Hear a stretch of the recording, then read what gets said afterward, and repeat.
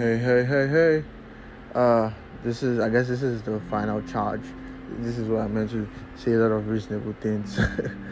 But yeah, an amazing woman told me to slow down. So I guess I have to take my time in this podcast. I won't take my time, don't mind me. Out of all the life experiences that I can talk about, I feel like I'd love to talk about love, talk about friendship. But one thing I know that is sort of like an all-rounder is keeping the right relationships. And this means keeping the right relationships with friends, with family, with co-workers, with potential employers or employees. Because for me, it has helped me in my entire life. Like the relationships, the type of relationships I keep with people in my inner circle, sort of like has improved my personality, my growth, the way I interact with people, the way I hope for things, the way I dream for things. You see me saying dream stupid. Yeah, I have a lot of people that I know that also dream stupid, and we have no idea how it's going to happen, but we just put our hope and hard work in, put our faith in God, hard work into it, and just hope it eventually happens. In the aspect of in the workspace, one thing I always know I try to do is, I think in the time where I didn't. Did I mention that I quit my job in the middle of the pandemic? Oh yeah, I did.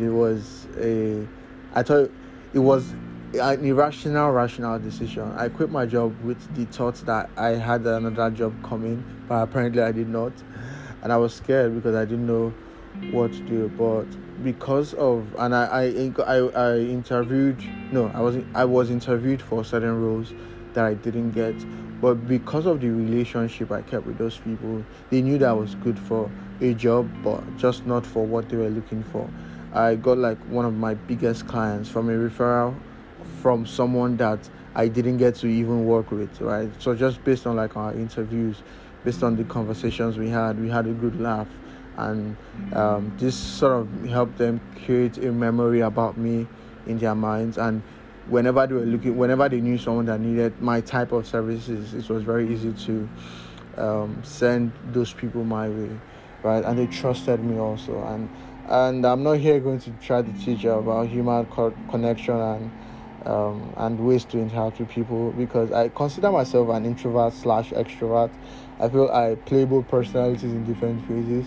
But when it comes to like meeting new people, one thing I try to do is always read the room to know if it is actually the right time to talk. And I also try to before letting people, one thing I have learned, which has worked for me, is if you want somebody to open up to you, you should open up to the person.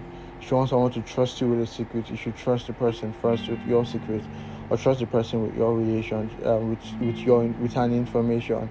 And it's an automatic way a lot of people tend to open up to me with people I talk with. So, for example, you meet someone new and you just basically talk about life in itself and how it has been stressing you. I mean, you don't know the person from anywhere, but with the idea of you opening up to this person, it is possible. And I'm not saying this is like the right solution, and I'm not saying you should tell every stranger your secret, but I guess it's just like a thing of vibe and sort of like just opening up to the right kind of people. I guess that's what has been happening to me.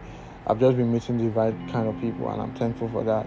But yeah, just opening up to them and talking about life will automatically make the person want to talk about their own life to you, even though you are like a perfect stranger. And same thing goes on like when it comes to like job interviews. I'm not the best at giving tips about how to scale a job interview, but one thing I always try to do is like read the room, try to see if the people are open to simple jokes, just things that wouldn't be so much of a harm to talk about, even in the point of interviews and them trying to know me. Because sometimes job interviews are just vibe checks, because they know 1,000 people that are applying. Most of them might be able to do the work, but they just want to see people that they can vibe with, right? Well, that's just my thought. I'm open to being wrong.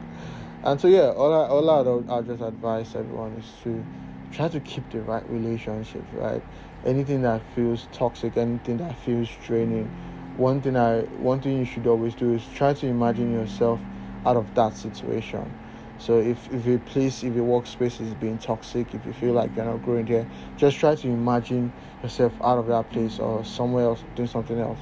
If it feels relieving, I think that might be a sign that you should leave that toxic environment, relationship, person, people, and so on and so forth.